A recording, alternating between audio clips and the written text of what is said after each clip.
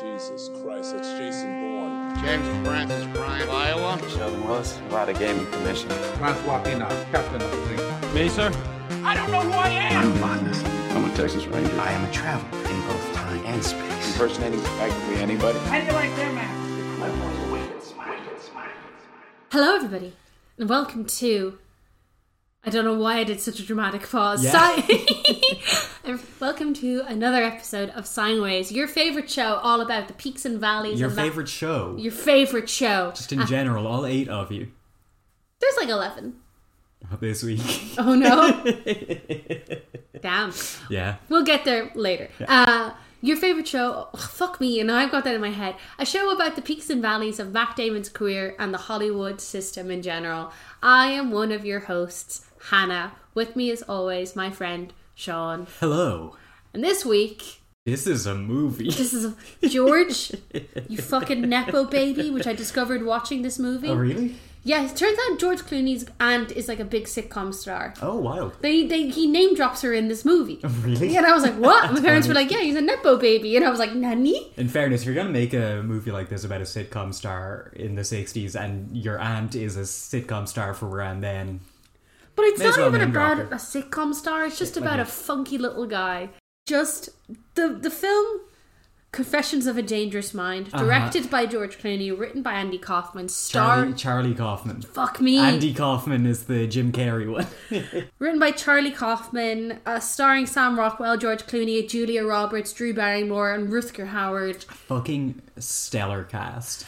Such a great cast for a movie that made me feel like I was taking acid. Yeah. Like a movie that I have no idea how I feel. That's Charlie Kaufman for you. I know it is. Before we talk about, like, I think we're going to do, we always kind of pick a topic to talk about besides Matt when it's like a very Matt-less movie. Matt is in this for like half a second. A pan. Yeah. Of like, I thought we had missed him for so long. I did too, yeah. For so long. And then he appears and I watched this with my dad and he went, is that fucking it? And I was like, yes it is. I sent the exact same message to Hannah earlier because I watched this today. Matt and Brad at the same time, just... Bachelor Matt, Bachelor Brad. Hell yeah. A movie that's... We'll talk about Charlie Kaufman and George. Hey, another Miramax movie. We're so nearly out of the Miramax era, I feel. Yeah. I hope. Harvey, why? Like... That's Weinstein. This movie is... Yeah, that's what this movie is like. This movie is. But before we talk about the movie, we like to do a little media section because Sean and I are too busy as people and we don't have time to talk about other media, let alone consume other media. Hey.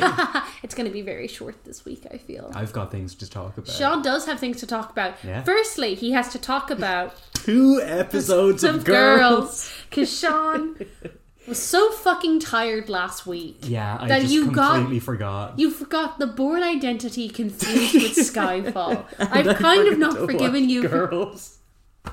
I can't believe you got them confused.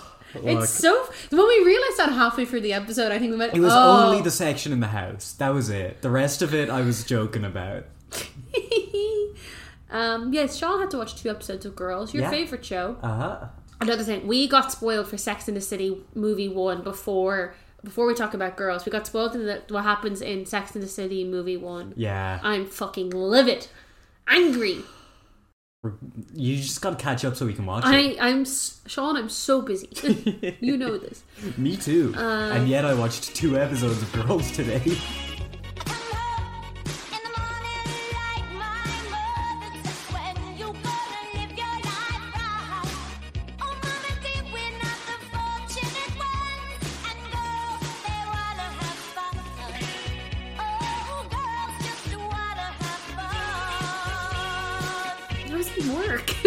I was correcting tests while I was doing it. I feel like that's the optimal thing to be doing watching Girls. How was the first episode of Girls? We're on episode 5 now? I'm on like episode 6 or 7? 9. Oh wow, you're nearly finished season 1. I think it was episode 7 and 8 today. Okay. First one was the girls go to what they think is going to be the best party of all time. Okay, that sounds like a fun concept for an episode. This episode did something that really annoyed me. It made you laugh? No, it didn't. Adam Driver's character is a completely new character now. Oh fuck, did they rewrite him? They have decided that they needed to make him somewhat likable. Okay. So he's just entirely different now. But didn't they do... Well, is it... Because I've not watched Girls. I've been safe from it. But the little bit I have seen, you only ever see him interact with Hannah. No, it's when he's interacting with her as well. But didn't she do that big confession where she was like, fuck you, you don't get to treat me like this anymore, and they like got back together? He was exactly the same after that. Oh, okay. So, so they've just completely done a 180 with his character. It's just for the party. They've just like made him nice now. In public? There's like one or two bits in the next episode where he's a bit of a dickhead in public. But like he's just a completely different character. Yeah, functionally. Interesting. Yeah. You're gonna have a little bit of Chuck Bass syndrome, you think? No, he does non-consensually pee on Lena Dunham. Which is weird, and I didn't like it, but that's in the next episode. Okay. I liked the first episode of these two a lot more than the second episode because Shoshana was in it, and I like her. I think she's funny. Yeah. She accidentally smokes crack at the party, and she's just losing her mind, and that was quite good. That sounds really funny. Yeah. The English one from Sex Education, she's either Marnie or Jessa, I can't remember which one. She gets a random text saying, hey, do you want to meet up tonight? And she's like, I don't know who this is from. Yeah. I'm just going to invite them to the party. And it turns out to be the dad of the family that she's babysitting for. No. And she's like trying to get with him throughout the night. But then when he reciprocates a little bit, she's like, no, I'm not doing this. Okay. I mean, like, a weird situation to be in. I can understand why she'd be like, hang on a second, I'm not into this, actually. And so, as far as I can tell, that plot is now just gone. Okay. I did also notice something really weird in this episode, actually. What? From what I can tell, it seems that most of the side characters, like, who aren't the core girls, are, like, their character names are their actor names. Interesting. Because Adam Driver's character is called Adam. Yeah. And Catherine Hahn's character is called Catherine. Interesting. And then, I don't know the other actors' names, and I didn't look them up. But yeah. It's weird that it happened twice. It's almost like it's intentional. No. Girls is just one of those shows which is like, I wonder if Adam Driver's character now is a completely new character, why people are such a fan of that like him and as an actor, if that makes sense. Because if Adam Driver was just playing like an absolute dickhead for like 4 seasons of Girls or 5 seasons of Girls, I don't understand then why like Adam Driver becomes the big star that he is. Yeah. You know? Because I feel like if you're that new of an actor, it's very hard to like get over I played a famous dickhead. Yeah. But then he does become a Skywalker, so I feel like that helps. True. Yeah. Yeah. But then the second episode is the one I really want to talk about. Okay. Because something fucking crazy happens. Someone shows up in this episode. So it's something to do with this podcast? No, it's nothing to do with this podcast. Thank God. So the main focus of the second episode is Lena Dunham and Adam Driver are back together now, and he's a new person, and it's just how their relationship works, and I hate it because I don't like Lena Dunham in this show. Yeah. Is this a good soup episode? I don't fucking remember. Okay, go. But side plot, Jessa and Marnie are like the English one. English one and her. I think cousin. they're cousin or something. No, they're not cousins. I hope they're not cousins. Why? Did they get together? What? So what happens is, right? They're like out, kind of commiserating the not English one breaking up their boyfriend. Finally. Yeah. And the English one throughout the whole thing is like, oh, you're beautiful, strong, independent woman, you should be getting back out there. And they're at this bar and somebody buys them a drink. Okay. Across the bar. Okay. And they're like, oh, thank you, but we didn't order this. And the bartender's like, oh no, it's from the businessman at the end of the bar. Yeah. And there's this like guy in his like 60s or something in a suit sitting there like staring into a whiskey. And they're like, oh, Okay. Free drink though. But then he gets up, and you see the guy sitting beside him is like waving over at them, and it's Chris O'Dowd. Are you telling me Chris O'Dowd is in this fucking show? Yes, he's doing an American accent, and it's terrible. He's not good at those. No, and he's playing a... This must be around the time fucking Bridesmaids came out. Yeah, it must have been. Oh. But he's playing like a fucking venture capitalist, like stockbroker guy, and he is... Yeah, this is when Bridesmaid came out, 2011. I could not get over the fact that it was Chris O'Dowd. It was so wild to me. It's like, I grew up watching him on fucking Moon Boy. I was about to say Moon Boy. Yeah, it's exactly. Moon Boy. Yeah, and then he like brings the two of them back to his apartment and tries to have a threesome, but then the two of them start making out and they leave. And I feel like if you're Chris O'Dowd's in your show, you just let him be Irish. An Yeah, Irish you venture. have to. He's so bad at doing the American accent. But he's just so strongly from fucking like, where is he from? Is he from Roscommon?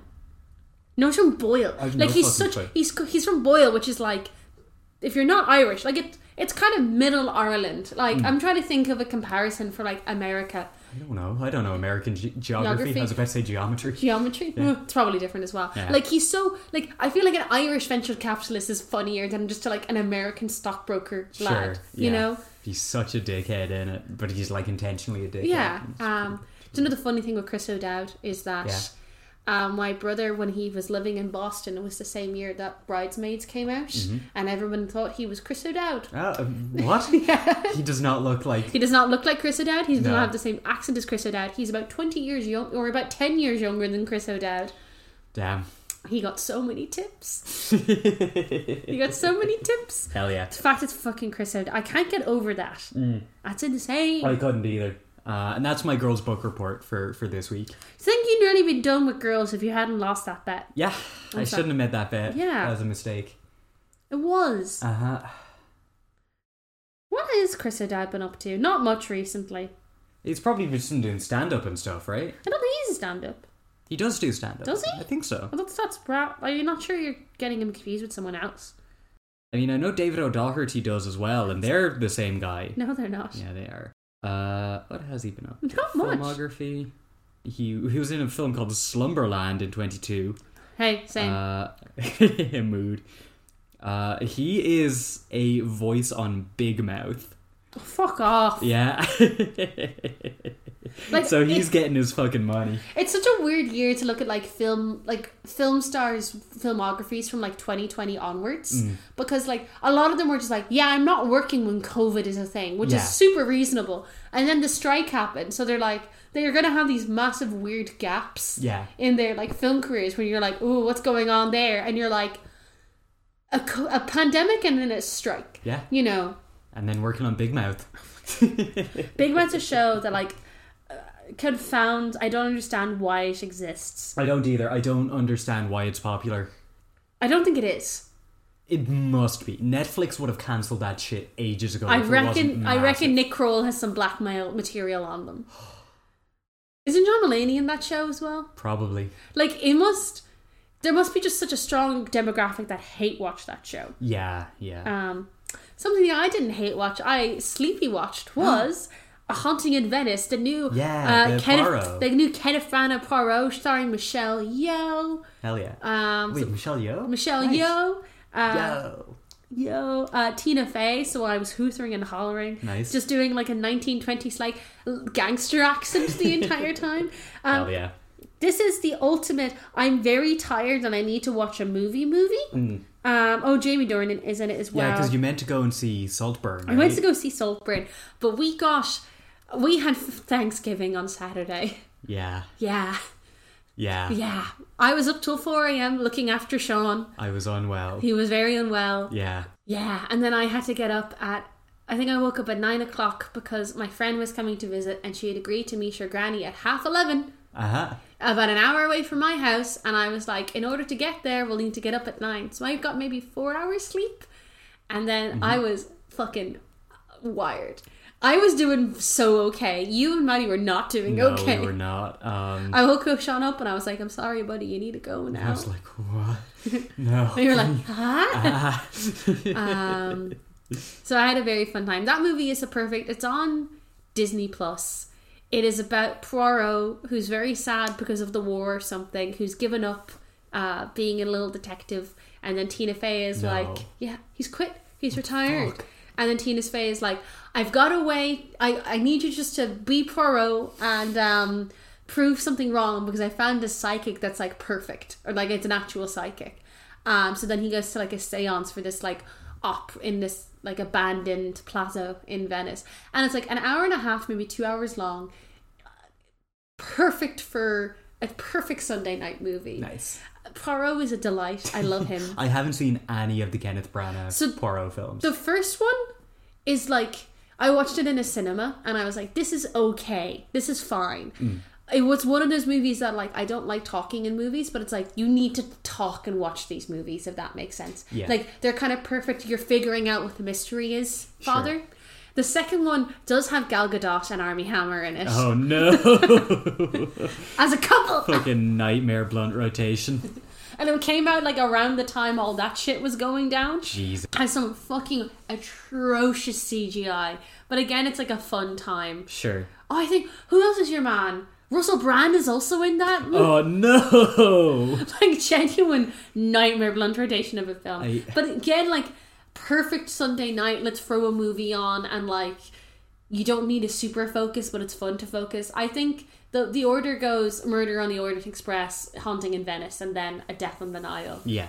A Death on the Nile. The CGI is so bad. Oh really? Because it's like meant to be a cruise ship on the Nile in the 1920s. So obviously the Nile's probably so built up now. Mm-hmm. So everything has to be CGI. Sure. And also came out around, I think they finished it in COVID. So like there's bits that they would have done like second unit shooting on the Nile that they had to just CGI sure. and it's bad. One thing I've never seen any of these movies. I love that Kenneth Branagh is basically using his like Disney money to pay to make these. Because like before Murder on the Orient Express, he did Thor, he did Jack Ryan Shadow Recruit, and he did Cinderella. But also like Kenneth Branagh is a filmmaker, is a fucked up filmography. Yeah. Yeah. It's like I just love that he seems to be on this, you know, a couple for them, a couple for me mentality. But he did like Belfast, which is like definitely like a movie for him, I feel. Yeah. But before that he did fucking Artemis Fowl. Directed and produced. We are not doing a Kenneth Branagh director series. What if we did a Kenneth Branagh actor series? He's in 109 movies. Never fucking mind. He is the voice of Miguel in Road to El Dorado. Oh, don't tell me that. And he's in 5 Children and It. Let's see how many movies. Oh no, we can't. We would have to watch so many Harry Potters. We'd only have to watch one. He's only in one of them. We would, however, have to watch Infinity War. He's in Oppenheimer. He was Niels Bohr in Oppenheimer. Yeah. Whoa, I did not recognize him in that. Holy shit. Maybe we'll do a Kenneth Branagh series. No, please. I don't want to watch. You don't want to watch Hamlet? I don't want to watch Wild Wild West. Yes, you do. Yeah, I do. Actually, you do want to watch Wild Wild West. Don't fucking lie to me, Sean. Yeah. Don't piss on my leg and tell me it's raining. One of my favourite expressions. Damn, just like excuse me? Adam Driver did in fucking Girls. I can't tell how many movies Kenneth Branagh has been in. He's directed 25 movies. Sure. He directed the original Thor. Yeah. Oh, wow. That Artemis Fowl movie. Fucking Artemis Fowl. Nightmare of a film. I haven't seen it. I want to and I don't because I love those books so much. Yeah, I watched it with the boys and we like made an event out of it. We watched like there was some PlayStation live stream reveal thing happening where they showed off one of the new Final Fantasy trailers. So we all got together for that, and afterwards we got a load of cans and sat down to watch Artemis Fowl. Yeah. But I didn't have Disney Plus at the time. Okay. So you pirated it? I pirated it. But the pirate copy I had was fucked up, so the last, like, maybe 15 minutes were played at 4 times speed. And so we got to the end of the film and it just zoomed through it and we were like, you know what? I don't need to know. I don't need to know what those last 15 minutes were. It's such a weird move because, like, I remember because I've met Owen Colfer like twice at like book events. I was a I've met him once. Yeah, he's a really nice guy. He's really cool. Yeah, but he did like he was like, yeah. This movie was trying to be made for so long. The original Holly was Saoirse Ronan. Yeah. Because she was a child. Yeah. There is like, I don't know how that they do the kidnapping plot in that movie. Because a woman does functionally get kidnapped for that entire movie. They just do it, that. Yeah, she just does get kidnapped. Excellent. Yeah. Is he a little rat bastard child, is Artemis Fowl, or no? Yeah, he's more like precocious child genius. No, he has to be a little rat bastard. He's not as much of a rat bastard as I But that's what makes him so endearing. Yeah. Butler is a very big man, though. Correct. Yeah. I feel like those movies can't be made by Disney. Because they're just so Irish. Yeah. And they're so, like, of their time Irish as well. Mulch Diggums. Oh, fuck, who plays him in the movie again? But it's horrific. I heard it's quite racist from what I've heard. I have scrubbed most of it from my memory. Artemis Fowl cast. It's like fucking Josh Gad. Oh, that's not Mulch. Diggum. That's not my Mulch Diggums. Yeah. What a sentence to say. Yeah, and it's a bad movie. Don't watch it. But the movie Sean watched when he was very EP on Sunday was This Is Spinal Tap. Fuck yeah. There was like a meeting on in my house on Sunday, like for most of the day. Oh God, really? Yeah. It was like so you wandered in at midday and was like, hello. I wandered down at midday, saw that they were getting set up for a meeting, was offered a position on committee, told them to fuck off and went back to bed. I'm so proud of you for saying no to something. Yeah, after that we, like, a couple of folks stayed around and we got a fuck ton of Indian food and watched This Is Spinal Tap and it was great. That's a banging film. That's one of those I think Matthew referred to it as the Sean canon. That's one of the like films that are fundamental to my sense of humor. Did you watch it as like a kid and stuff? Yeah. My dad loves it, so I watched it when I was a kid. Great movie. Shout out to Stonehenge. This is what prompted them watching it. It came up like a few weeks ago. We were hanging out with friends and 3 of them were just like, Stonehenge! It's just like, what the fuck's going on? No, hundreds of years before the dawn of history. Stonehenge! It was a banger film. I feel like it's one of those movies that I know is so like important to people's comedic sensibilities that I feel like if you don't have that sense of like, you're not into that type of humor, you must. Oh, shit. Yeah, you must. Yeah, it's fully on YouTube. Oh, really? Yeah. Maybe I'll watch it someday. I have so much media to consume. Yeah. What I'm currently trying to finish is my Goodreads reading challenge for the year. Oh shit! I have 3 books left to read. You've got a month. I've got a month. I'm currently halfway through a book called Crazy Rich Asians, which was turned into a movie. The book is so different to the movie. The book's good. I'm enjoying a book. I liked the movie. I like the movie. The movie's fun. The book's very silly, but it's just like it's complete satire. I'm also listening to a book about the rise of the KGB, about the rise of like Putin's like KGB cronies taking over Russia, which is horrifying. Yeah, is Teddy KGB in there? If you don't give me my money. Teddy KGB. What a guy. What a character. John, what are you doing? He's being John Malkovich.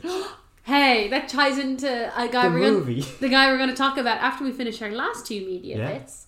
Crazy Rich Asians is a very fun book. I like it. Putin's People, which is my big Putin book. I listen to it for like 40 minutes a day in work so I can get through the audiobook, and I'm just like, Jesus fucking Christ, we're fucked, lads. Yeah. We're destroyed. Something Sean's raced to finish was Shenmue. Itoi-san, how do you know about the 3 blades?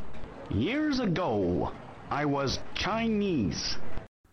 How was Shenmue 1? Shenmue 1 was a fucking banger. I loved that game. I'm so excited to start Shenmue 2.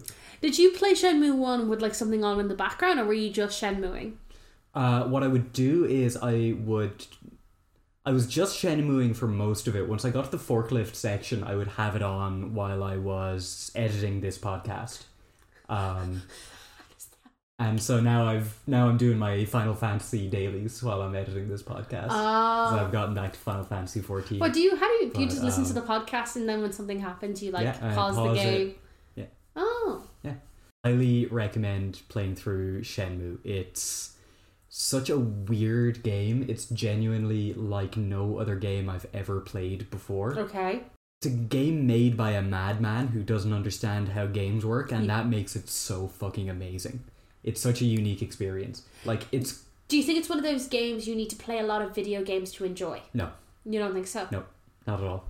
But in fact, probably the less video games you have played, the better. Yeah. Because I wonder if the thing is because it's doing stuff that's so unusual for video games, it's because it's doing that you as a player are like, oh, this is not what I'm expecting, and you get a big kick out of it? Or... It's just good. It's just good? It's just good, yeah.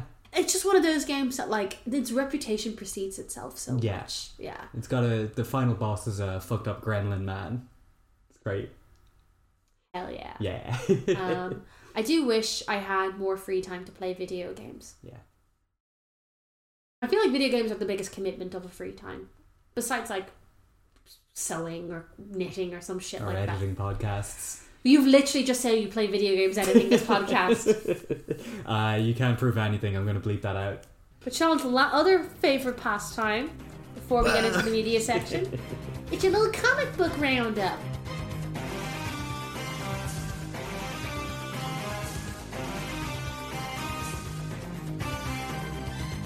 Yeah! There's no X-Men this week, so I can't ask the question. There was one issue of X-Men, but I didn't read it. But I've seen things on Twitter about it that are cool. They have finally confirmed that Nightcrawler's parents are Mystique and Destiny, which is interesting.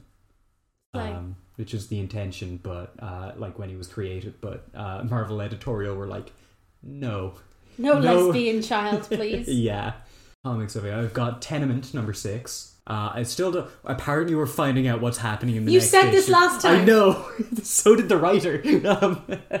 But apparently number 7 is the one where you actually figure shit out. Tenement continues to be fucking rad. All I'm going to say is temporal pincer movement. Yeah. Uncanny Spider-Man number 4.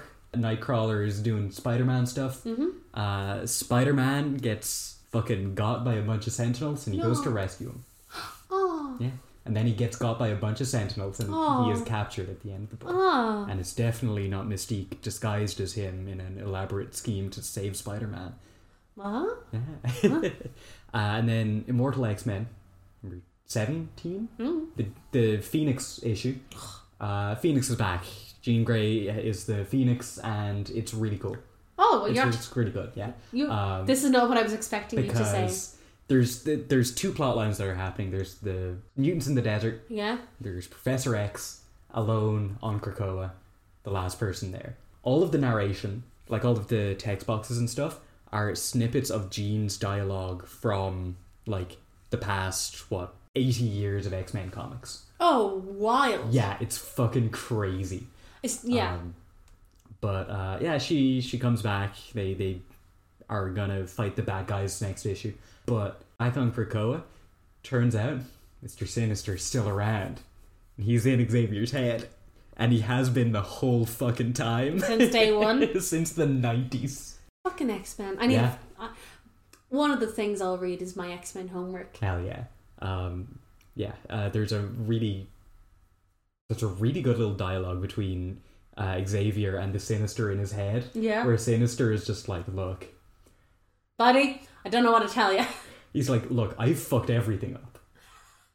I have ruined. This was a great idea and I fucked it all. Me and Sean having our annual meeting about the podcast. Yeah.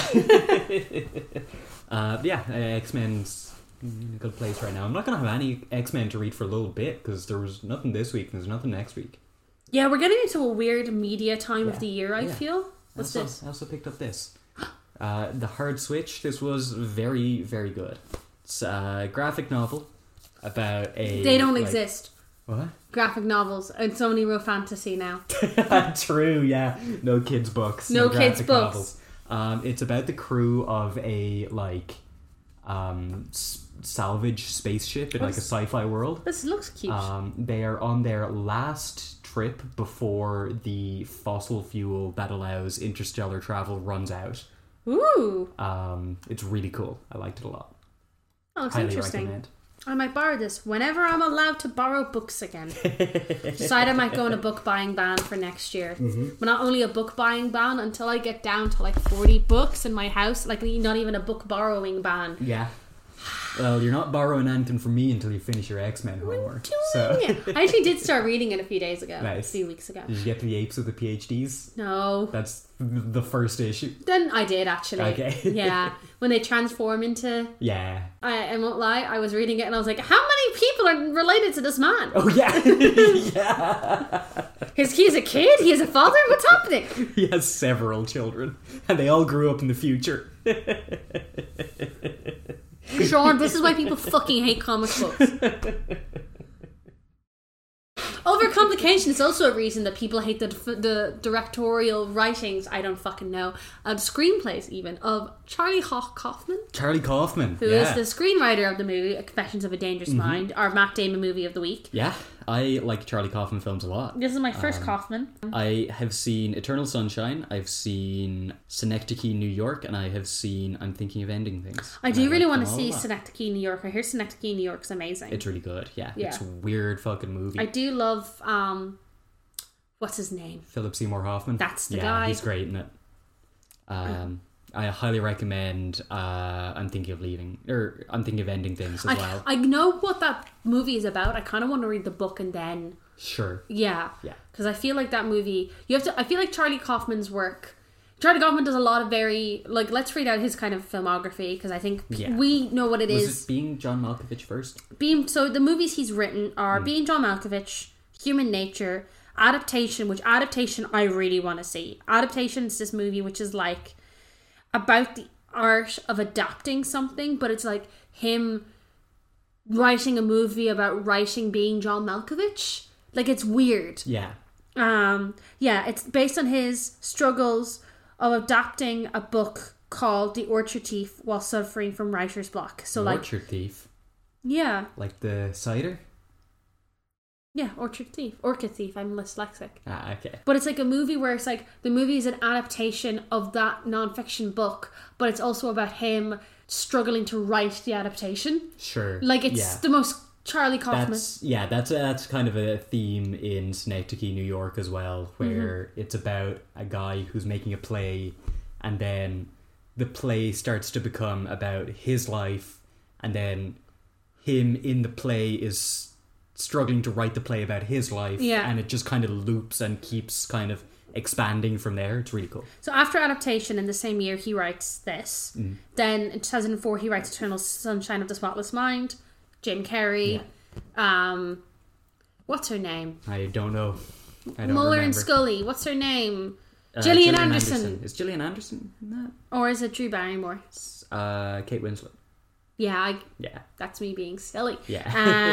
And then Synecdoche, then Anomalisa, which I've heard is really good as well. Yeah. I'm actually going to watch that this weekend, I think. Yeah. And then I'm Thinking of Ending Things, and then Orion and the Dark is his new thing. Coming out next year. Yeah. But it's a Netflix thing. Interesting. Oh, is that an animated movie? Yeah. Bizarre. An animated fantasy adventure comedy film. From that's weird. I don't like... From DreamWorks and Charlie Kaufman. That is going to be amazing. That scares me. I'm very excited for that. But he's like this director that's kind of known for doing these very... They're popular, but they're very like... You know, like a homework movie, if that makes sense. Where like a movie, you feel like you have to be very dialed in. Yeah. And if you watch it in the wrong headspace, you will fucking hate it. Yeah. I was very nearly in that headspace, but then I ate some food during the movie and I got out of that headspace. Hell yeah. But this movie's fucking bonkers. It's insane. I've got one more thing about Charlie Kaufman I want to say. Yeah. The early comedy work section of his career, like on Wikipedia, starts with, between 1983 and 1984, Kaufman and Proch wrote comedic articles and spoofs for National Lampoon. Yeah. His work included parodies of Kurt Vonnegut and the X-Men. It all loops back. Yeah. The continuing Garfield syndrome I have.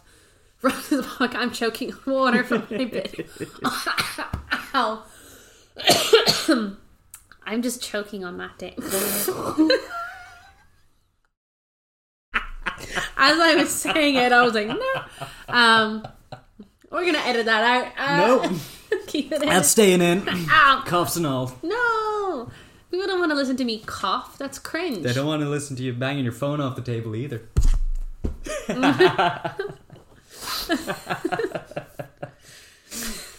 What was I going to say? This movie... The Garfield syndrome. The Garfield syndrome I have for fucking Matt Damon is getting worse, I feel. Really? Not as bad as my syndrome from 47, but...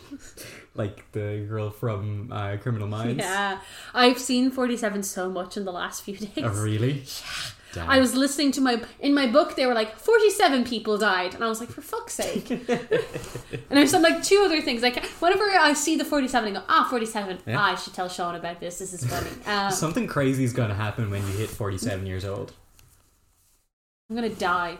Jesus. Speaking of something crazy that happens, this movie is fucking insane. I was so on board with like the opening of this film. You just saw Sam Rockwell's butt cheeks and went, yes, please. Just that image of him naked, naked, big beard, just staring at a TV. That's like out, like not showing anything. Yeah, that's playing the like please stand by thing. I was like, oh, it's gonna be this kind of movie. Fuck yeah. And I was like, and then it's not that kind of movie. Then I was like, oh, it's going to be this kind of movie. Yeah. So what this movie is basically about, it's a real life, it's based on a book. Yeah. By Chuck Brassey. Is that how you say his name? Brassey. I've just watched a full movie about this guy. I should know what his surname is. Chuck. Yeah, who Chuck. Is a real life man who created a lot of like daytime game shows in the 60s and 70s in America. So he made Barris? Yeah. Chuck Barris, who made The Dating Game, The Newlywed Game, The Gone Show, which is like a massive cultural kind of touchstone. Like these kind of very lowbrow comedy shows in America.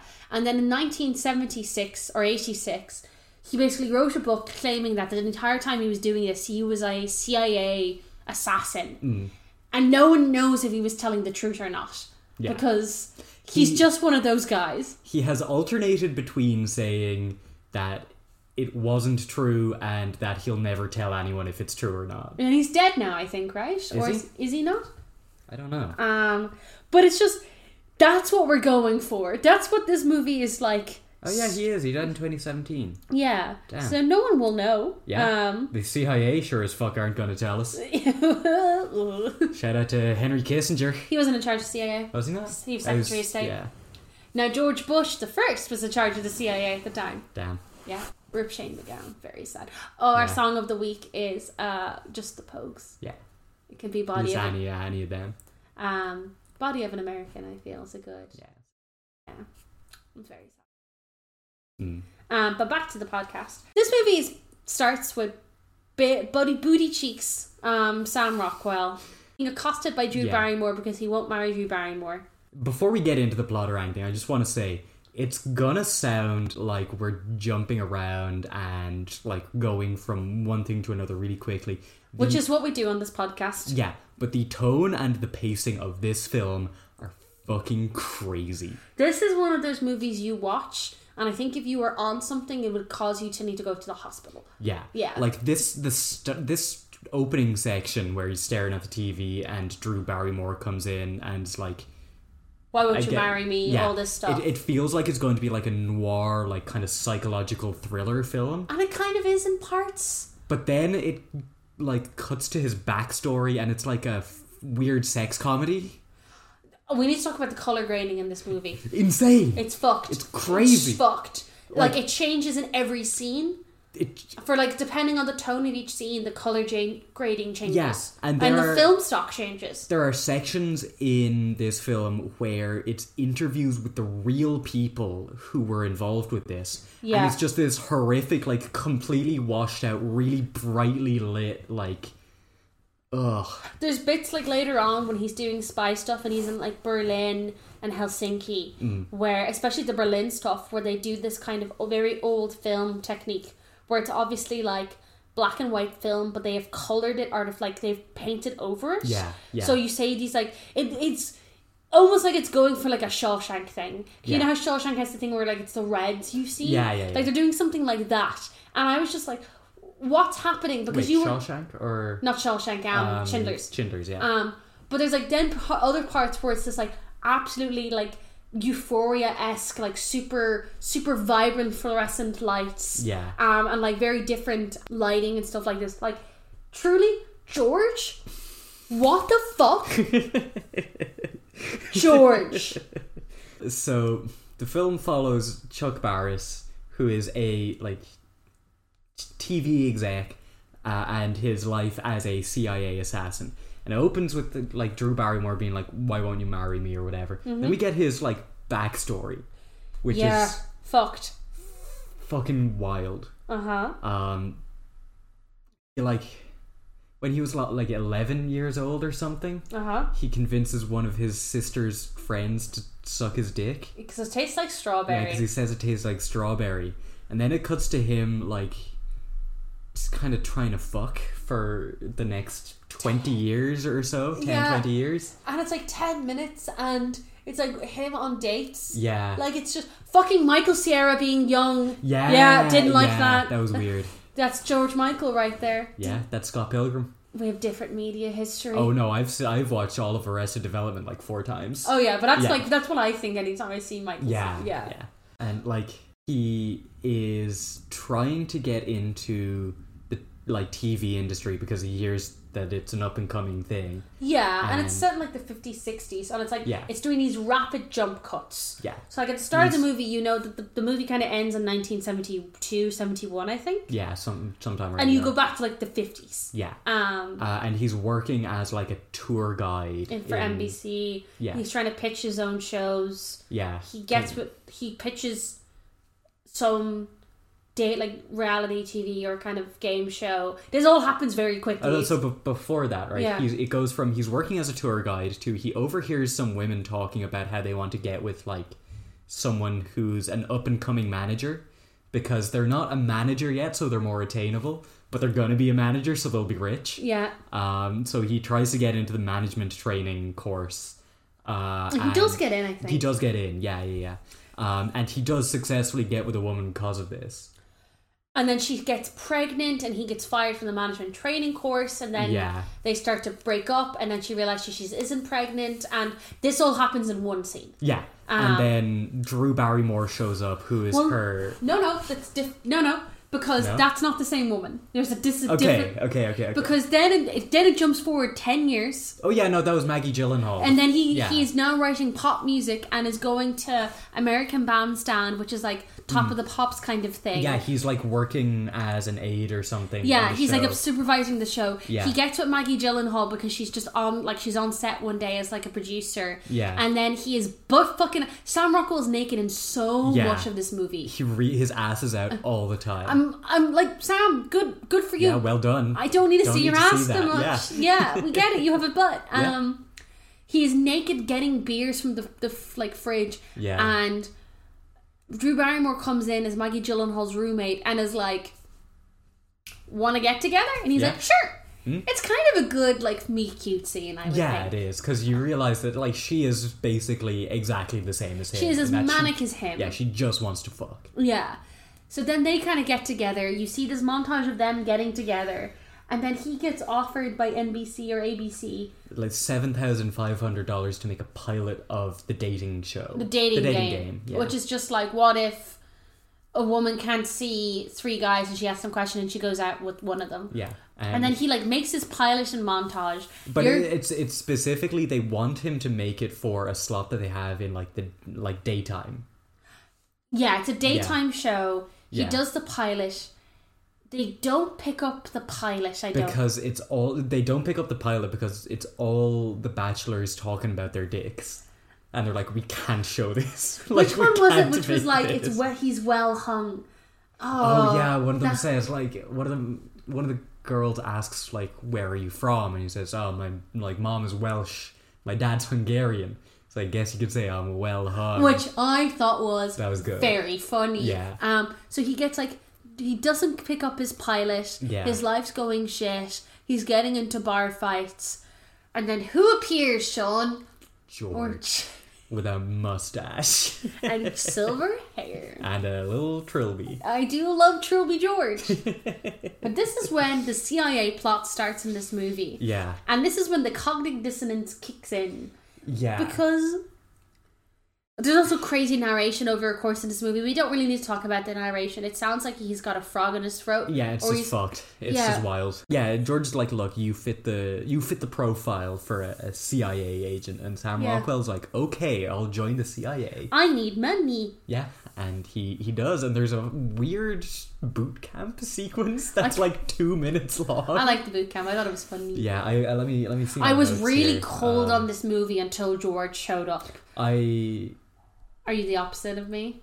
Kind of, yeah. I was kind of into it. Sean, as I was watching, I was like, Sean's gonna like this a lot. Yeah.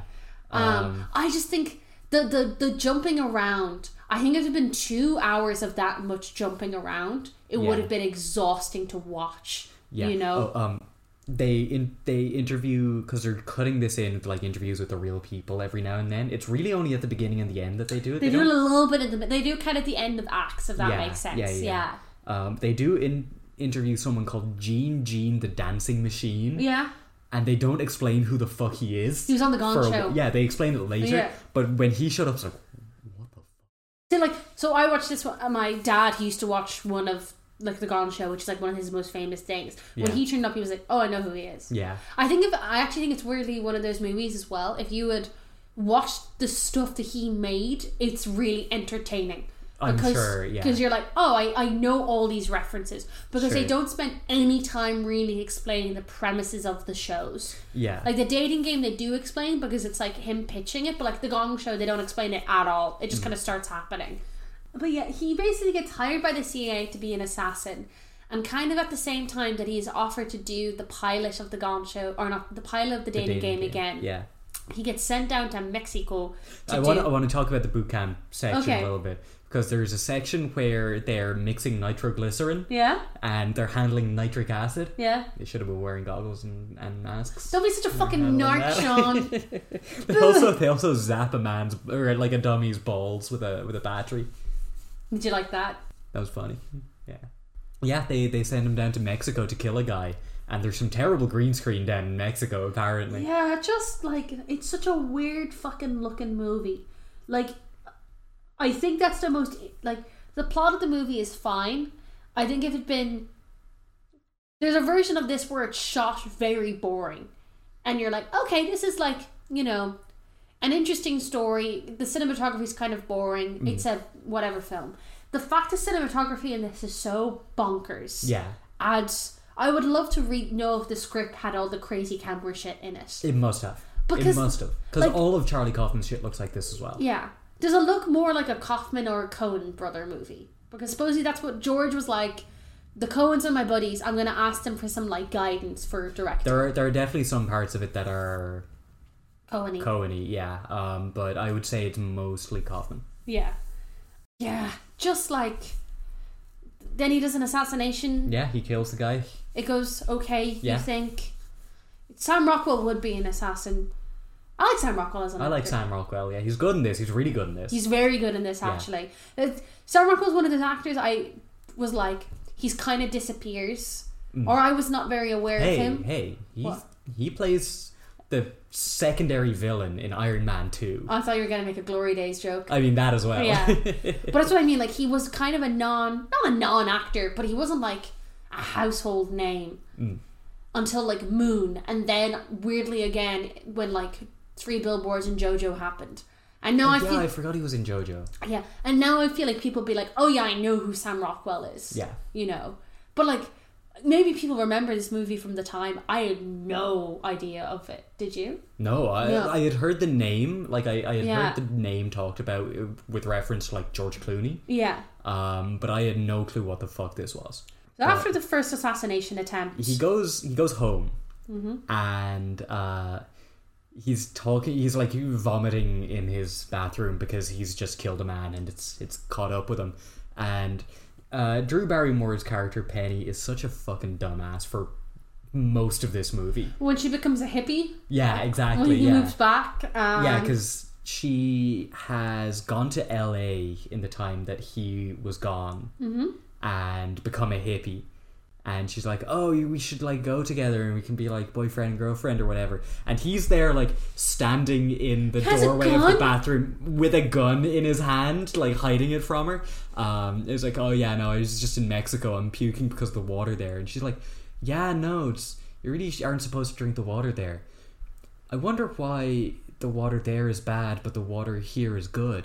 Because it all comes from the same ocean. I'm like... Drew Barrymore, what are you talking about here? Drew, what are you up to? But like, this is... She's out here scabbing. I knew you were going to make that joke. But like, is it a thing of... Because obviously this is probably his actual wife. How long were they... Yeah, like I don't know how long they were married for or what the deal is. But like, this must be a person he knows. Like a real person. There is no spouse named Penny listed. But is it like an amalgamation of... I would imagine so. He had a wife from 57 to 76. Maybe it's her. Who knows? Wild that they didn't use her real name in this. Why? Because they used everyone else's ones. That's true, but if it's a thing of like...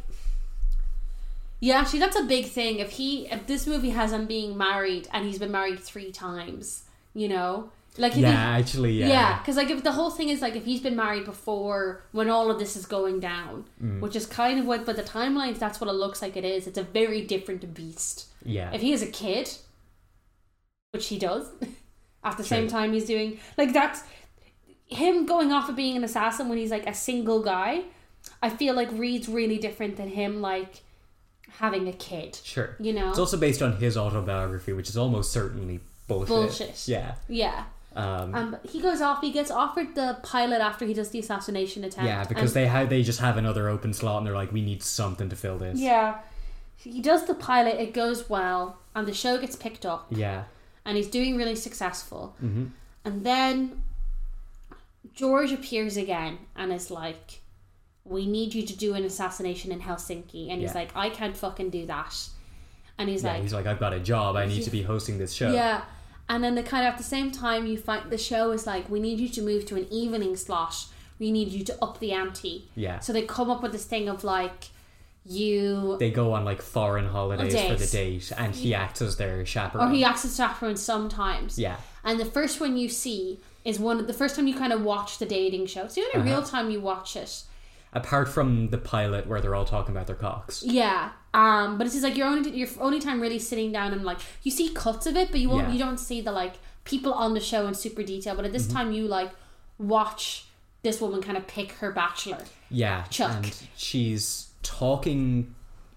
like talking to him specifically because there's always 3 bachelors on it. There's like a wall dividing her from the 3 of them. So it's like they're like sitting in a line. The whole concept is just like you choose based on their answers rather than their appearance. But the whole time she's only really talking to bachelor number 3. I think she is asking questions, but they've just edited out for brevity. Sure. To not spoil the bit. I got the impression that it was because Chuck is watching it as it's happening and he's like, is she really going for bachelor number 3? Come on. I think it is because I've seen clips of the dating show. They're given like the girls are handed questions. Oh, okay. So they're asking questions. So she's like, bachelor number 3, bachelor number 2. I fully think they don't have the 2 other bachelors. Yeah, well, we know why. So that they don't give away the bit. Yeah, because then they do this dramatic. Yeah, because like bachelor number 3 is, you know, a homely looking man. I would say he's got like a pretty shitty little mustache. He's a little bit chubby. Got a pretty bad comb over. Really bad comb over.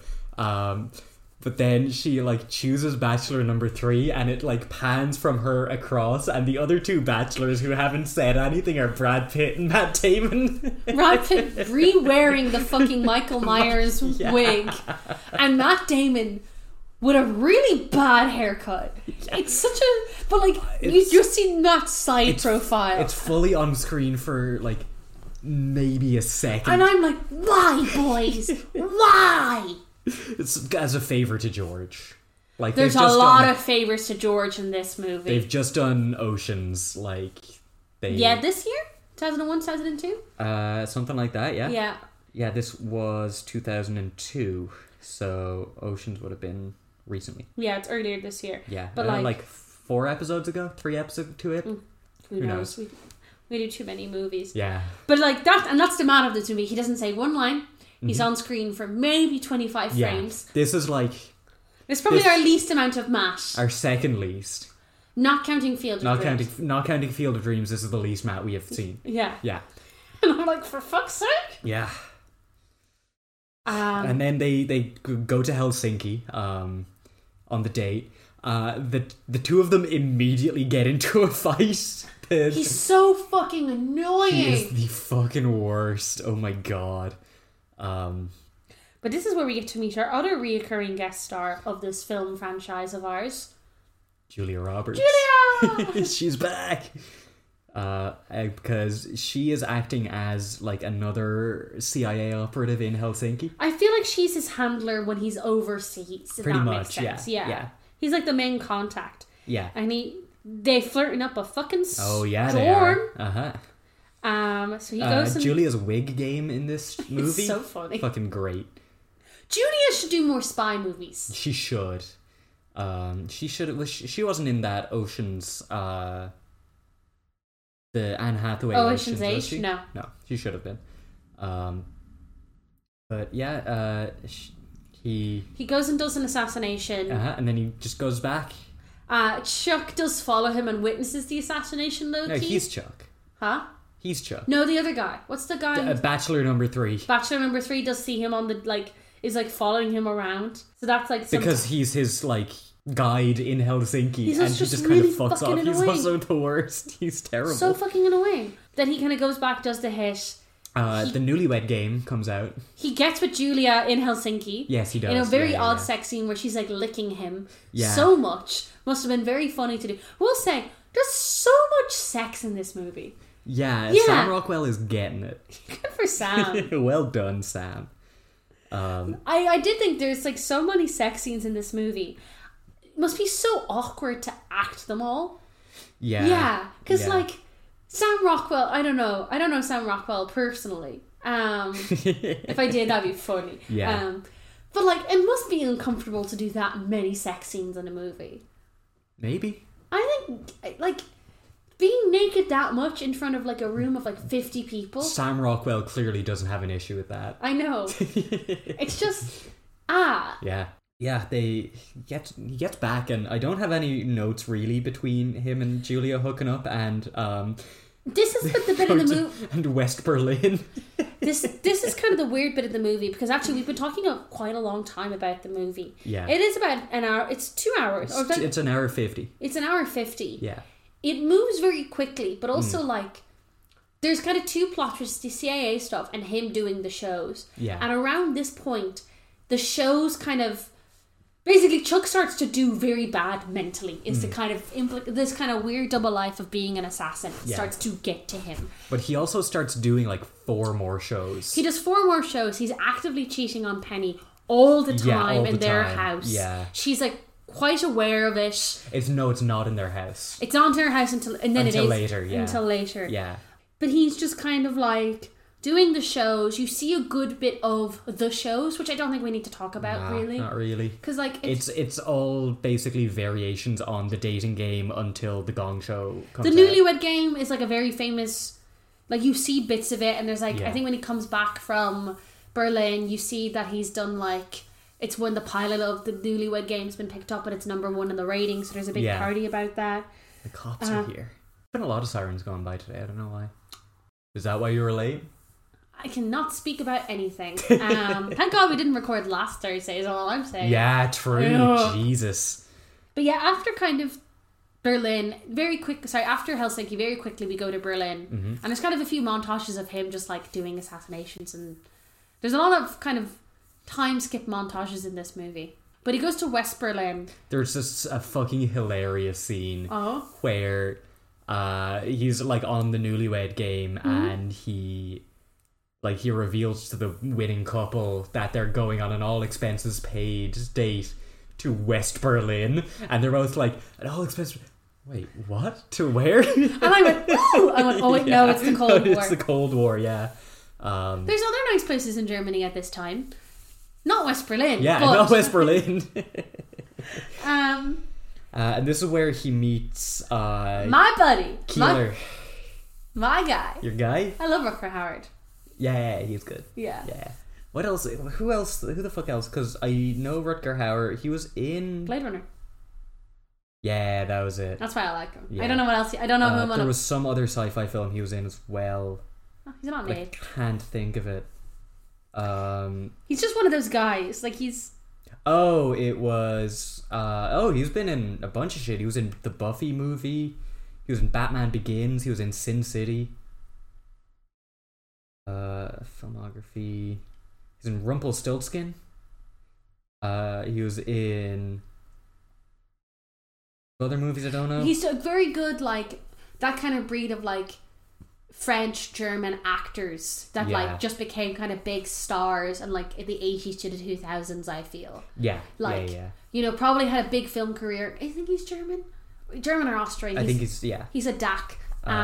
But he is one of those actors who is in, like, a fuck ton of, like, 80s to 90s action movies that you've never fucking heard of, and he's great in all of them. Yeah.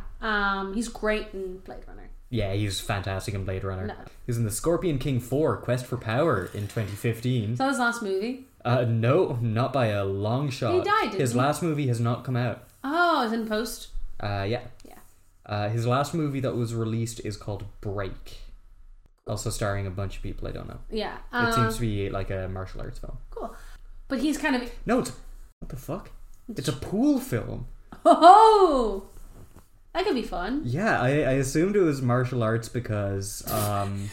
You go from martial arts to pool. No, because there's like a guy in what appears to be like... No, there's a guy in what appears to be like monk robes with like a stick, and I thought it was like a bow staff, but it's a pool cue. That's so funny, Sean. Yeah. But yeah, he's in West Berlin. He's hanging out with Rutger Hauer. They kill a guy who's on some cross-country skis, and that made me sad. It was very funny though, because he's like, Rutger Hauer like pulls him into a cab and garrots him, but his like feet are sticking out and the skis are on his feet. They spend fully like a day or two just kind of tailing. They spend a good long. I say they spend about 10 minutes in the movie in West Berlin. Yeah, because he gets stuck over there. Yeah, he gets caught by the KGB. The Stasi. That I was like, no, it's the Stasi. Sure. No, because that's the secret police in East Germany. Cool. Yeah. Yeah. It's important to me. Okay. Yeah. Yeah. He gets caught by the Stasi and he gets imprisoned, and he's part of a like prisoner exchange.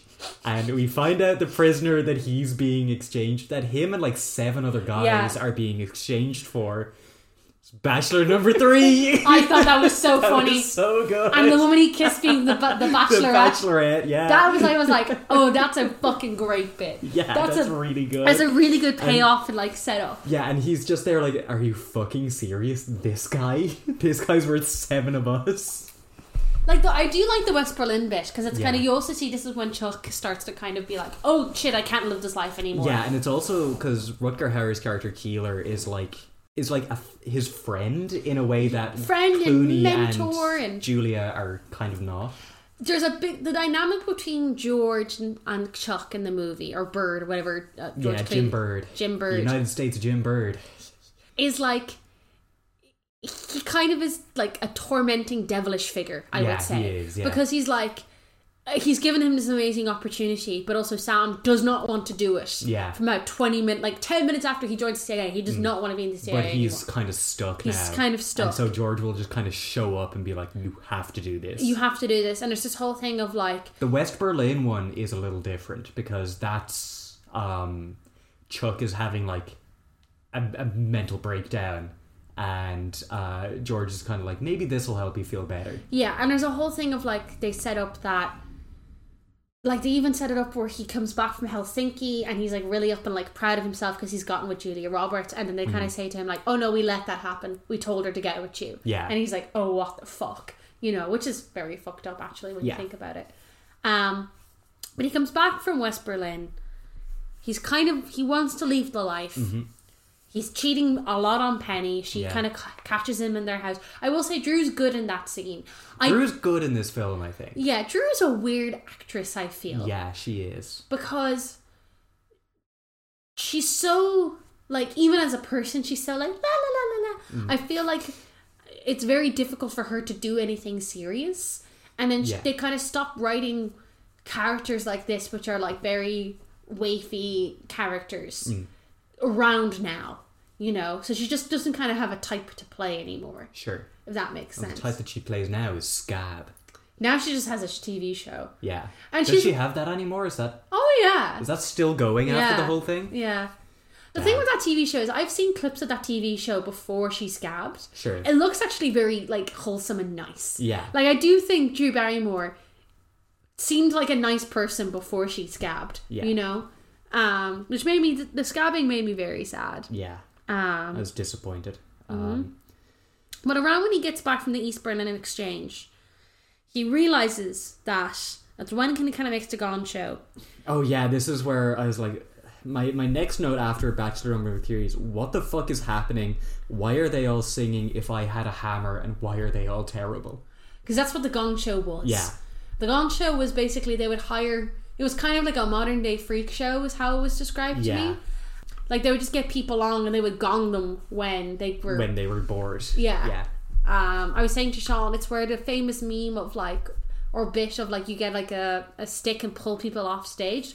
It comes from that. Like it looks like a show that they were on mountains of cocaine all the way through. They had to be. And this is the point kind of where Sam starts to look like he's melting when he's on stage. He looks physically ill. But I think that was just what like TV was like at the time. Yeah. Because the lights are so hot. And also he's just doing terribly.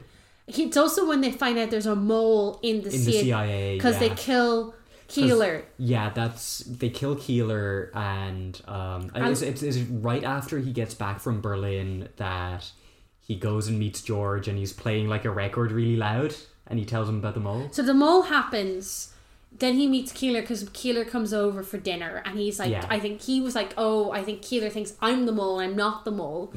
I really like the scene where Keeler is like, this industry, because like you get the vibe that Keeler has been like an operative for years, like since the World War or something. Keeler dies. They label it as a suicide because they write suicide on his big toe tag. Yeah, and George is there, and this is when the movie gets really fucking trippy. Yeah, it's when this is where things start getting. This is when you start melting. Yeah, and all the way through this, they are cutting back to him being in the fucking hotel room. So you're seeing a lot of bearded, naked Sam all the way through this movie. This is the point where my college webinar that I forgot was on, so I had it kind of in the background while I was watching this movie, ended. Sean, you need to stop Jules. I can't judge. I went on my phone a little bit during this movie. Damn. I can't imagine that would have helped it at all. The webinar or the movie? I mean, going on your phone during the movie. It was funny when it was bits which was like, there was something... Like there was just a bit of dialogue happening, and I was like replying to a text message. Sure. Like I wasn't like watching YouTube reels or something. Yeah. You didn't have Subway Surfers and like Family Guy. No, I wasn't playing Merge Mansion. This time. It is very funny. I get called out all the time I go on my phone watching a movie, even though I live with the world's biggest iPad kid. My mother. So she has an iPad and she's just on Instagram all day. Nice. I'm sure that's good for her. But then there's a good confrontation after Keeler dies between Bird and Sam. Yes. Bird and Chuck. Is this the one at the pool? Yeah. Yeah. This is just after Penny confronts him because she catches him with a woman in their house. Yeah.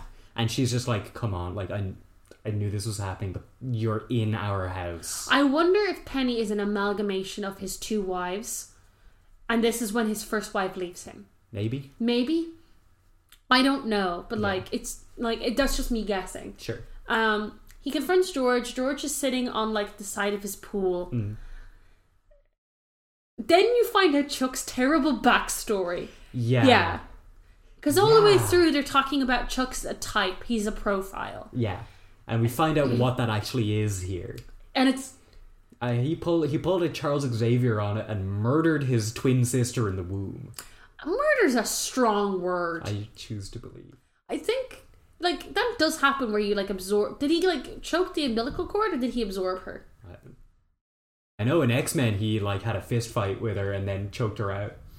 I don't think that's what happened in the movie. I think that's what happened. I don't... Because there's a big difference between, like, his umbilical cord killed her versus he absorbed her. Sure. I think he, like...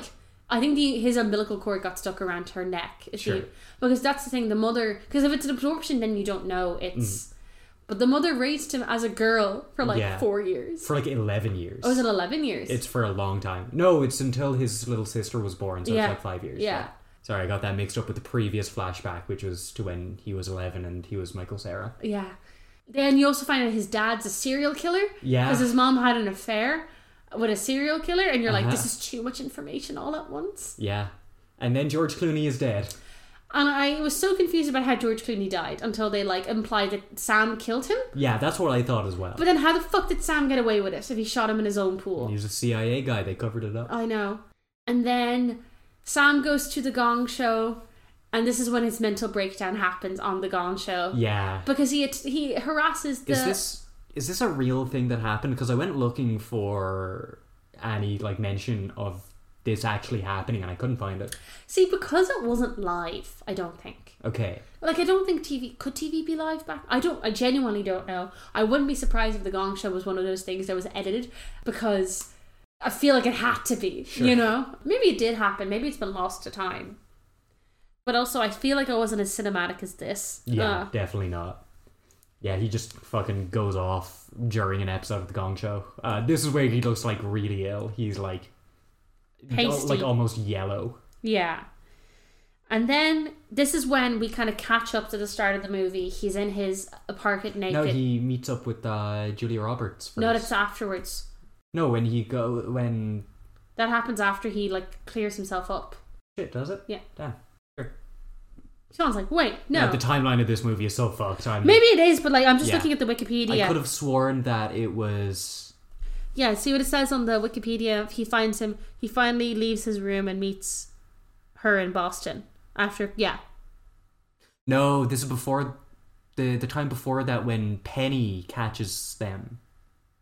Oh, that's well before this. Oh yeah, that's before Penny catches him with he confronts Bird. Yeah, because she says that she's giving him one more chance. Yeah. Yeah. He could, like, Julia, he's basically been having an affair with Julia the entire course since they met in the movie. He does have one weird like scene where he's imagining living a life with both of them, and I'm like, you could just do that, buddy. Mm-hmm. No, it was like the 60s. He couldn't do that. 70s, I think, at this stage. Oh no, hey, then he probably could. Swingers. Yeah. Get that keyboard. God, brief tangent. My friend was telling me about she used to do temp bartending work, and she actually got put in a temp bartending work in a swingers party, but an OAP swingers party, and I have such a desire to be a fly in a wall, you know? I desperately don't. I think it's like... I would imagine there would be some crazy drama, though. Like, the beef between them... Like, OAP could be swingers must be fucking mental. It could be like, it could be 40-year-old beef. Yeah. The drama, the spice. Pre-9/11 beef. Pre-9/11 beef! Pre-fall of the Berlin Wall beef. But... he kind of clears himself out. He cuts his beard. He straightens himself up. He goes to... He grows the beard first. He, like, just fucks off and lives in an apartment. We catch up to the beginning of the film. Yeah. And he cleans himself up. and he goes and he meets Julia Roberts, and nothing bad happens, and the movie ends there. Julia does poison him. Yes. Yeah. Julia tries to kill him. Yeah. So we discover that Julia was the mole. She was the mole the whole time. Yeah. And she poisons him. Because she has, is it a little tea that they have, a coffee? It's coffee. Yeah. And he has a little sugar thing that he puts in, and it's poisoned. And I don't think it's the sugar. I think it's the actual coffee. Because I rewound this to watch it a few times. Oh, no, yeah, she had the sugar on it to show that. The marker. Yeah. And then he starts reacting to poison really quickly, and she's like, oh, it's weird you're reacting this quickly. Yeah. And it usually takes a few minutes, and she starts monologuing and explaining that she's the mole. And it's Julia up into this, Julia, no one can deliver a monologue like Julia Roberts. Yeah, she's great. Because I feel like she is, her role in Oceans and her role in this movie up until this point is she's just kind of a pretty object. And she's very much like a pretty object in up until this. She's just kind of like an object of desire for Sam. Yeah. But this is when she's allowed to actually kind of do things. Yeah. And you're like, oh, it's totally convincing that she's like, yeah, all of you keep trying to fucking sleep with me. This is how I've gotten away with it. And I'm like, yeah, exactly. Yeah. And then it's so disappointing when she starts dying. Yeah, because Sam switched to the drinks. Sam, he did something so smart where he switched the drinks, but he just spun them. Yeah, and then he flipped the milk in the middle of round. So she thinks he's switched the drinks. Yeah. And then she switches them back. Yeah. So she dies. He writes a fake suicide note for her. And then the shows all get cancelled, and he's unhappy about it, but he kind of accepts it. Yeah. There is a thing all the way through where people are commenting about how he's the death of American media. Yeah. Which is yeah, you kind of are, Sam. Yeah. From the Gong Show to TikTok is a straight line. You joke, but I actually... Yeah, no, I genuinely believe that. Yeah, I think you can make them... It's the lowbrow kind of crass... Yeah. Now, you just know the Gong Show was definitely banned by the censor agency in Ireland. Oh, it must have been, yeah. Have you ever watched TV shows from the 70s in England even? No. They're so fucking horny. Well, I mean, I've seen old Doctor Who, But it's they'll have shows that were on at 5 o'clock and there's fully naked people on them. Damn. Topless girls. And you're you wouldn't be allowed to show that now. Yeah, now there's a watershed. Yeah, there's a reason the watershed exists. It's because of fucking TV in the 70s. Maybe it's a good thing. It's because of the Gong Show. Yeah, I wouldn't be surprised if it's because of the Gong Show. But he settles. The shows get cancelled. He goes home. He goes back to his hotel with Penny. Yeah. Or his house with Penny. And he writes an autobiography called Confessions of a Dangerous Mind. And he's kind of all settled. And then him and Penny get married. Yeah. He does see George in a vision at the wedding. Yeah. And then in the car, he tells Penny, look, we're married after now. The wedding, he's I'm a CIA agent. I have killed 37 people. Yeah. He's really upset about it. And she laughs because she thinks it's a joke. Yeah. And then you're oh God, that is existentially horrifying if you were this person having this big secret. Yeah. Everyone who knew about the secret is now dead. You've told your partner and she thinks you're joking. And then it cuts to now...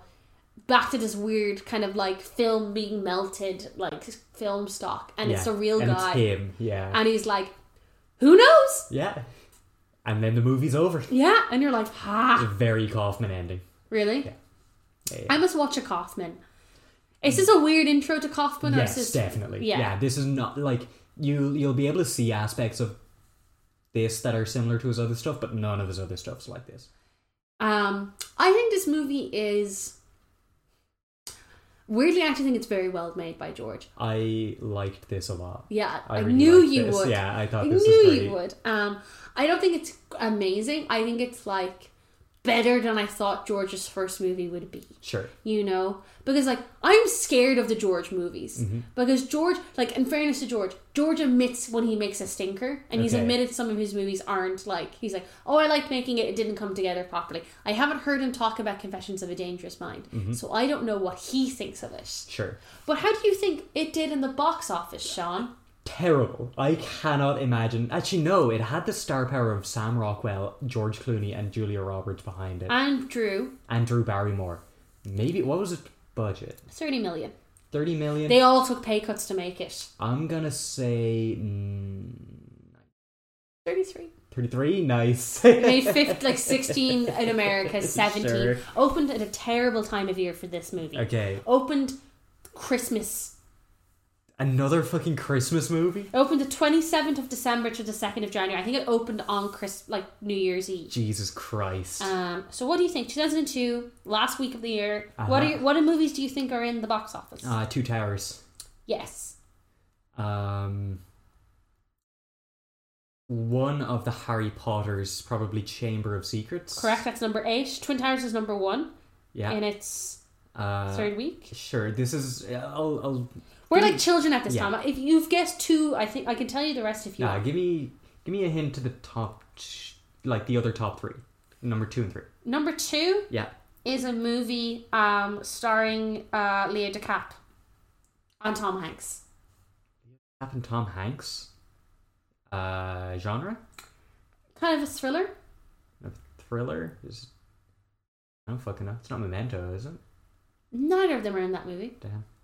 It's Catch Me If You Can. Oh, I haven't seen that. Yeah, neither have I. Stevie joint. Stevie Soderbergh or Stevie Spielberg? Spielberg. Nice. Hell yeah. The next movie you will not guess. Oh no? No, it's a rom-com. Hey, give me an actor. Hugh Grant. Love Actually? No. No, don't know. 2 weeks Notice. Also starring Sandra Bullock. Some other movies made in Manhattan, which I think stars... Does that star Jennifer Lopez? Does a lot of... And Ralph Fiennes. Yeah. Whoa, Ralph Fiennes? Ralph Fiennes. This is what I mean. They don't make rom-coms anymore. Yeah. 2 weeks... There's 2 rom-coms. They've both made 30 mil each. You know, that's pretty good. Yeah. Number 5 is Gangs of New York. Oh, which cool. is Marty. Is it a Marty joint? It is Marty. I don't think that's a good Marty though. I don't think there's a bad Marty. No, I think Gangs of New York isn't great. I guess I'm gonna watch Gangs of New York this weekend. I think it made a lot of money, but I don't think it's a classic Marty. I could be wrong. It's Cameron Diaz, Danny Day-Lewis, Leonardo DiCaprio. I think that movie cost I think that movie just broke even. I could be wrong, but I think it was Marty, this isn't great, and then the next movie he did was The Departed. Yeah. And I'm so excited for The Departed. We're nearly there. There. We've got some shit to get through first though. The next movie in the box office is The Wild Thornberrys. Yo! Then we've got Drumline, Harry Potter, The Hot Chick, Die Another Day. The Hot Chick. Die Another Day coming out around the Bourne inning is happening. Makes so much sense. Is that a Pierce Brosnan? It is a Pierce Brosnan. Yeah, Bond was doing bad in the early 2000s. Yeah. Star Trek Nemesis, My Big Fat Greek Wedding. Nemesis, the worst Star Trek film? I trust you. Is that the one with Tom Hardy that ruined his career for a good few years? I believe so. And the Santa Claus 2, Analyze That, Lion King, Analyze the Santa Claus 2? No, it's called Analyze That. That's a whole other podcast. Treasure Planet, I love. Yo. Chicago, Pinocchio, Adaptation. Oh, Charlie. Yeah, The Hours. I'm trying to find where this movie is. We're very low down in this movie opened number 60, but I say it opened on a small screen. I think it opened on 4 screens. Yeah. Spirited Away is also in the box office. Oh, cool. Opening on 38 screens, or it's been there for a while. Let's do it, Sean. All right, let me get my numbers. This is what, 27? Yeah. I just got hungry. I feel like when we hit 30, we have to do something. Something has to change. Why do you think that? Because this is untenable. We can't keep... John, this is your bit. Funny, though. I don't think it needs to be drastically changed. We'll see. We just need to increase our time each time, I think. Sure, yeah. Because we do get... you freak out. I'm always the one that fucking forgets. Yeah. Or your first time listening to the podcast, what the bit we're referring to is our rankings, which is without looking at our rankings, we do them before we watch the movie or before we talk about the movie. Without looking at our previous list, we rank all the movies we've watched so far, which has been 26 movies. Yeah. So the trouble is it's remembering all the movies more so. Yeah, more than the order, just remembering what they all are. What they all are. we're gonna give ourselves a minute today. Okay, I think we're gonna be nice. I think we deserve kind. a minute. Sure. Because I feel like this movie is also quite high in the ranking for both of us, or not high. Like it is harder when the movie is higher up because everything shifts. I feel. Yeah. So we're gonna set a timer for a minute, and we'll be back with you promptly. Okay. We're done. We're done. We're done. Fuck. Okay. You going, I don't remember anything, threw me. I was going to do my top 10. Yeah. And then you were like, oh, and I was like, no, I have to go to the bottom. I did not get many. I only got 5 or 6 in. I got 1, 2, 3, 4, 5, 6, 7, 8, 9. I got 10 in total. Isn't that great for you? Yeah. I know what my top 5 are. Sure. Well, starting out at the bottom, number 27. The Good Old Boys. The Good Old Boys. I'm not gonna lie, I haven't looked for it in a while.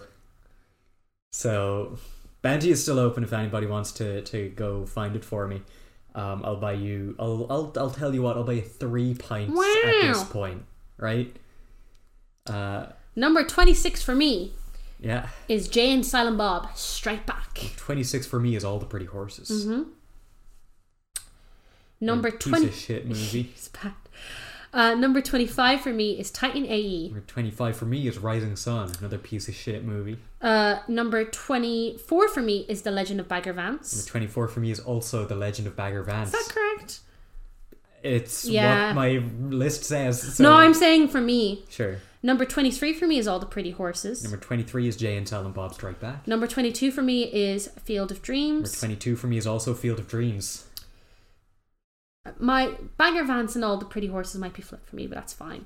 Number 21 for me is Rising Sun. Number 21 for me is School Ties. Number 20 for me is Jerry. Number 20 is Geronimo. We're also now officially in the soup. This is what we call all the 3-star movies, that the order can kind of shuffle around each week. Yeah. So in case you're like, why the fuck is this here this week? That's why. And also because we're not looking at last week's list. Yeah, it's hard.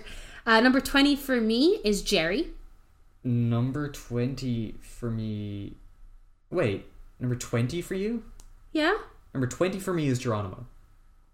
Oh, no, sorry, never mind. I fucked... Yeah, no, number 20 for me is Geronimo. Number 19 for me is Chasing Amy. Number 19 is Finding Forrester. Did I say 18?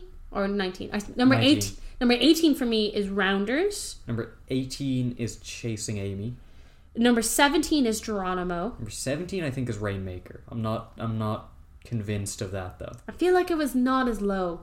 Yeah. I could be wrong, but I do too, but fuck it. Yeah, what was that? Number 17 for me is Geronimo. Oh, wait. Number 17 for me is Spirit. Okay. Number 16 is Rainmaker. Okay, number 16 for me is Finding Forrester. What other movies have we watched? Number 15 for me... I remember what I think is number 11 is going to be for you this week. I think I do too. But number 15... The Majestic. Number 15 is The Majestic? Yeah. Number 15 for me is School Ties. Number 14 is Titan AE. Number 14 is The Majestic. Number 13 is Mystic Pizza. Number 13 is Spirit for me. Damn, okay. Yeah. What other movies?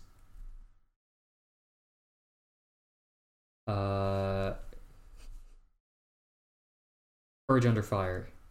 Yeah. I see. It's all coming together. What's your number 12? My number 12 is Courage Under Fire. Number 12 for me is Mystic Pizza. My number 11 is The Bourne Identity. Oh, where? No, have you said it sounds Mr. Ripley? No. Oh, you said that really low last week. Did I? Yeah, you said that number 10 last week. Oh, shit, okay. Yeah. I think it's next. Oh, yeah, that doesn't surprise me. No, Goodwill is below... Ripley, so... Yeah, that's... Thanks for clearing that up. Did I help you? Yeah, you did. So my number 11 is Bourne. Mm-hmm. First one. Yeah. The Identity. Mm-hmm. Now, this is weirdly my section where it's been chopping and changing so much recently. Yeah. Because I've rewatched some of the movies you've done, so my rankings have shifted a little bit. Sure. So my number 11... What is my number 11? I think I've got it from here. This is what always happens. My bottom, I always feel a lot more concrete on, and then you know your top really well. Yeah. Did you just laugh at me saying top? And bottom. Oh my god, you're such a fucking child. I don't know why I said that with such force. I'm definitely getting hungry. What's my number 11 this week? Do I say this is my number 11? No, I'm going to say my number 11 is Glory Days. I don't know if that's definitely there though. Okay. My number 10 is Good Will Hunting. My number 10 is Dogma. Sure. My number 9 is The Talented Mr. Ripley. My number 9... I've just filled in the rest of mine, and there's something in here that cannot be correct, but I think it is. My number 9 is Courage Under Fire. So apparently my number 8, which I have put above Good Will Hunting, The Talented Mr. Ripley, The Bourne Identity, and Courage Under Fire, is The Third Wheel. I haven't seen The Third Wheel yet. Yeah, damn, okay. So your number 9 is what? My number 9 is Mr. Ripley. My number 9 is Courage Under Fire. My number 8 is The Third Wheel. My number 8 is Confessions of a Dangerous Mind. My number 6... Number 7? Number 7. My number 8 is Confessions of a Dangerous Mind. My number 7 is Rounders. My number 7 is The Third Wheel. A good rom-com. It was fun. 6 My is gonna be am I missing something? Hang on. No. Okay, yeah. My number 6 is gonna be Dogma. My number 6 is The Rainmaker. My number 5 is Confessions of a Dangerous Mind. Okay. Yeah, that feels respectable. Yeah, I like this movie. Yeah. I think it's good. I think as I was watching, I've now realised what my rankings are. Yeah. Which is they are the order I will want to rewatch the movies in. Sure. So and that's what I've noticed is if I rewatch a movie, it tends to go down in my rankings. Sure. Because actually, no. You know what? What? You know what? I have my top 3 done, and I've just realised what my number 4 would be. My number 5 is Ocean's 11. Okay. My number 5 is The Bourne Identity. My number 4 is Confessions of a Dangerous Mind. Wow. My number 4 is Good William Hunting. My number 3 is Jerry. My number 3 is The Talented Mr. Ripley. My number 2 is Glory Days. My number 2 is Ocean's 11. My number 1... What a bullet! Private Ryan. I'm a fine instrument of warfare. Hell yeah. Yeah, the rankings are every week. The fact now that... Ordeal. I actually think it's a very good way to keep the movies fresh in our brains. I do too. Yeah. I do feel like my bottom could... like my middle bottom, like from School Ties down to Chasing Amy, could all be reordered. Yeah, I think I could do with giving them a rewatch at some point and see how that changes. I think it's a thing. It's just been so long. Yeah, because that's like we rewatched Glory Days about 2 weeks ago. Yeah, and I definitely rewatching it the second time. I was like, oh, so much of my enjoyment of this movie was watching it with Sean in a slightly delirious state. Yeah. That the second time I was like, I still like it, but I don't like it as much. I liked it as much. I think you weirdly had the same thing with Bourne last week where you watched it really tired. So you were like, and you knew what was going to come in the other two. Where if it's been the first time we'd watched it, you probably would have it a little higher, but the rewatch dragged it down for you. Yeah. Yeah. Yeah. Do we have any emails this week? I haven't checked. Let's see. If you want to email us, you can do so at sinewavepod@gmail.com. That's sinewavepod@gmail.com. You can check us out on social media at Sinewave on Twitter /X and Instagram, and Sinewave36 on TikTok. Yeah. And we have no emails this week. That's okay. Yeah. So we were talking to a friend. I think I said this last week. We were talking to a friend of ours. We were talking about promoting a podcast, and I was like, truly promoting it on social media, it probably does make a difference. It really doesn't feel like it makes a difference. I've seen our viewing numbers from the last 2 weeks. I think it might make a difference. Does it? Yeah. Because I see the views we get on our respective social medias. The views are so low. So let me Like, our tweets get like 10 views. I don't know. We've had 2 weeks of Hannah and Sean have both been very burnt out, I feel. Yeah. So, we still haven't put the spoiler stamps in for the Spirit episode. Have we not? No. Oh, shit. I should do that. They've all listened to it already. It's probably fine. It's fine. And yeah, this is... Oopsies. This is this week. This is last week. But that week we were late posting socials as well. Were we? Yeah. Damn.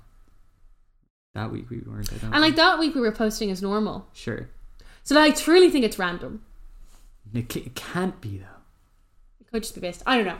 This is an off-mic discussion. Yeah, we'll Something figure that we it should out. discuss on mic is the Matt Damon fact of the week. Whoa! Which is Matt Damon met his lovely wife when she was working as a bartender while filming this next movie we're going to talk about.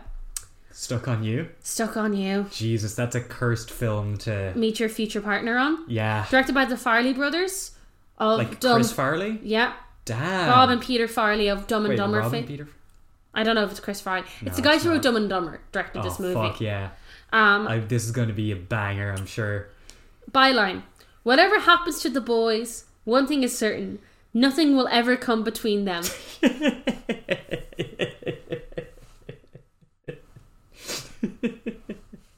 Who does this film? I don't know. Keep going. In Martha's Vineyard, Massachusetts, conjoined twins Walt and Bob Tenner make the best of their handicap by being the fastest grill cooks in town. What?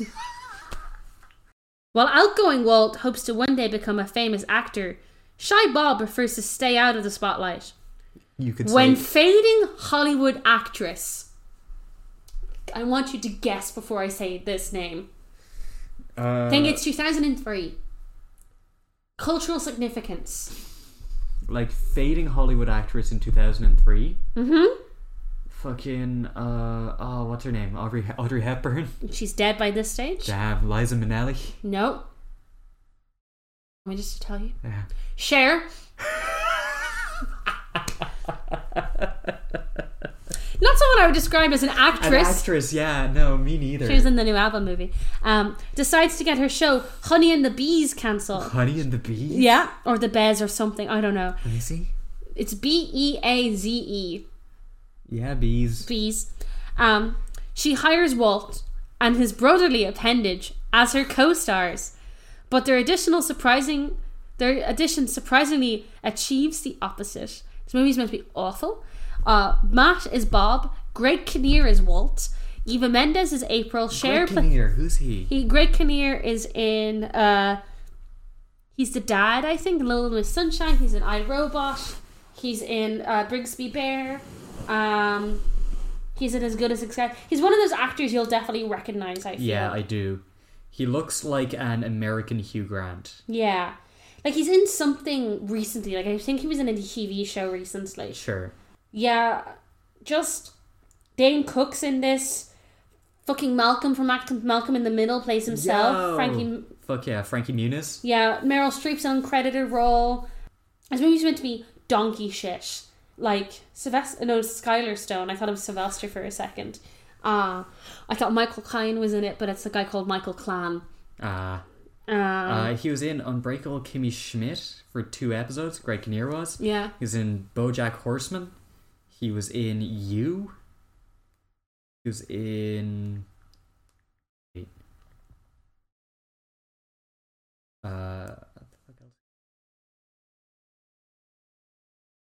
Oh, he's in Anchorman 2. Movie 43. Oh. Everybody's favourite. Gregory.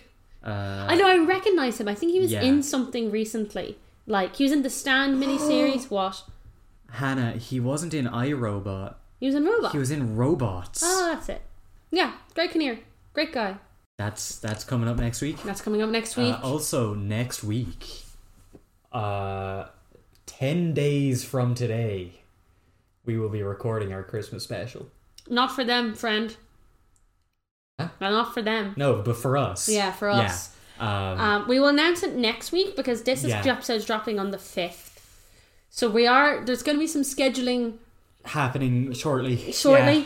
We are probably going to do it where we take a week off, give you the Christmas special, and then take another week off because we deserve a break. Yeah, it's Christmas. It's Christmas. We're also just going to be away, so we just want to... I'm going back out west. Right, back out west. We didn't talk about the toy show. Shout out to that kid with the mullet on the toy show. Shout out to Shamey, my hero. And yeah, we're just going to be a little bit busy, but we're doing the Christmas special. We've locked in a date to record it. Yeah, it's going to be nonsense. Yeah. We also, like, I don't know about you, I'm just like, I like doing the podcast. I need a little break from the podcast. Yeah. I need a little bit of a break from having to rank all those movies every week. I just don't want to think about Matt Damon. It's not even thinking about Matt Damon. It's the movies we watch that Matt Damon is so little in it. Yeah. That I'm like, why am I here? Like this one. Yeah. Now, there will be other movies. How close are we to Jersey Girl? I think we're really close. Oh, Kevin, my guy. We're like 2 films away. Yeah, is it after Stuck on You? It's at Eurotrip is after Stuck on You.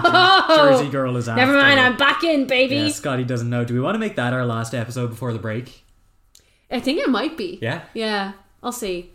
Even if we record it and then we can have it drop after the break. We're so close to Born. We've already had a Born. We're gonna get another Born. More Born. We're so close to Shay Part 2. Happy 5th of December. It's Little Christmas. I think this actually is Christmas in the Netherlands. So happy Christmas to anyone listening in the Netherlands. Happy mini Christmas. Maybe it's the 7th. I'm bad at dates.